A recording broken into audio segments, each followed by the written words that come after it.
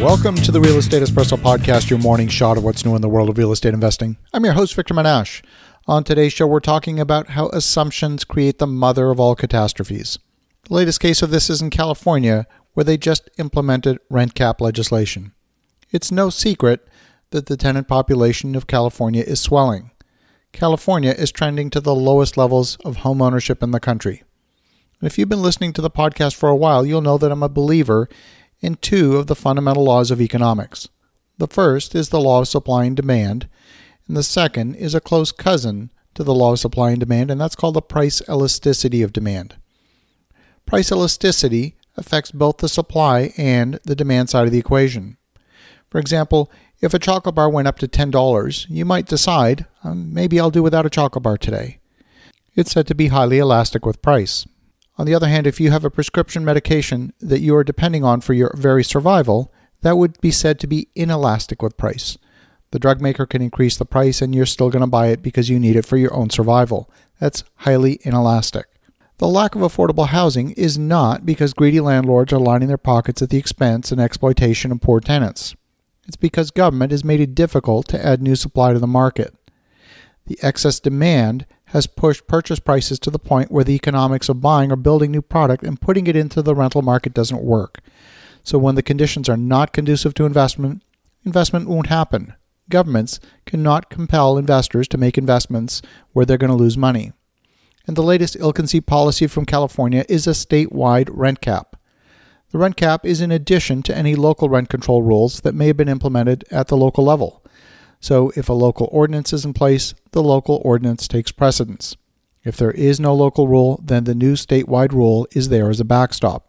As the New York Times reported this week, the bill limits annual rent increases to 5% after inflation and offers new barriers to eviction, providing a bit of housing security in a state with the nation's highest housing prices and a swelling homeless population. Rent control is among the best understood issues in all of economics, and among economists, one of the least controversial. So why are economists so overwhelmingly against rent controls? The reason is that they mistake the symptom for the problem. We have to ask ourselves why prices are high. They're high because demand for housing in California is high relative to the supply. And why is that? California has a wonderful climate, lots of great cultural things happening, it has strong employment overall, and it's a vibrant place to live. People love the outdoors, the mountains, the sea. California, politically, has been trying to reduce its ecological footprint, and to the extent that that's even possible, they've enacted some of the most stringent air pollution regulations in the country, and they've made it more difficult to build new construction. The poster child for this is the bizarre story of Bob Tillman's 5-year, $1.4 million legal battle to turn his coin-operated laundromat into an apartment building, and it shows how regulations constraining supply, coupled with rising demand, have risen housing prices even higher. Bob wanted to redevelop his laundromat into residential housing, and local opponents of the development argued that new development was forcing lower-income people out of their neighborhoods in favor of high-income earning people. And here's the problem with that argument. Unless you increase the supply, you never have a chance of lowering prices. And more importantly, nobody ever lived inside the laundromat. So wacky as it may sound, the supply of housing is responsive to changes in price. It is price elastic. As profit increases, so does the supply. And when the supply increases, eventually prices fall. And if you want proof of that, just look at the explosion of properties for rent on Airbnb. If landlords can make more money in short-term rentals, they're going to do it. Property owners will do what's in their own self-interest. And here's the reality. Only 11% of the nearly 500,000 U.S. listings on Airbnb are reserved on a typical night. Supply is very elastic with demand.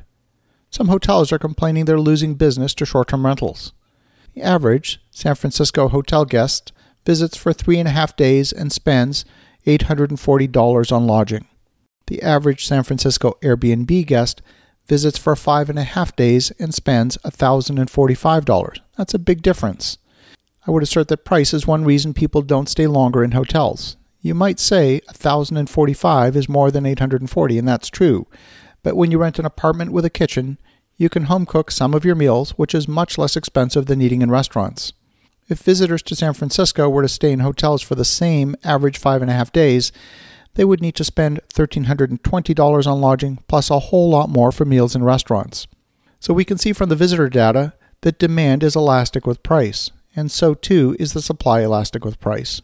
Airbnb has experienced 31% year-over-year growth in revenue in just the first quarter this year. Regarding the second problem, the swelling homeless population, rent control will do nothing whatsoever for these folks. The problem, remember, is too many people wanting to live in a given housing stock. Capping the price of that housing by government decree will do nothing to solve the problem. What would help is getting rid of the government regulations that restrict the supply of housing. Prices are not the problem. They're a symptom of the problem. Trying to solve the problem by treating the symptom is a little bit like trying to slow down your car by fiddling with the speedometer. As you think about that, have an awesome rest of your day. Go make some great things happen. We'll talk to you again tomorrow.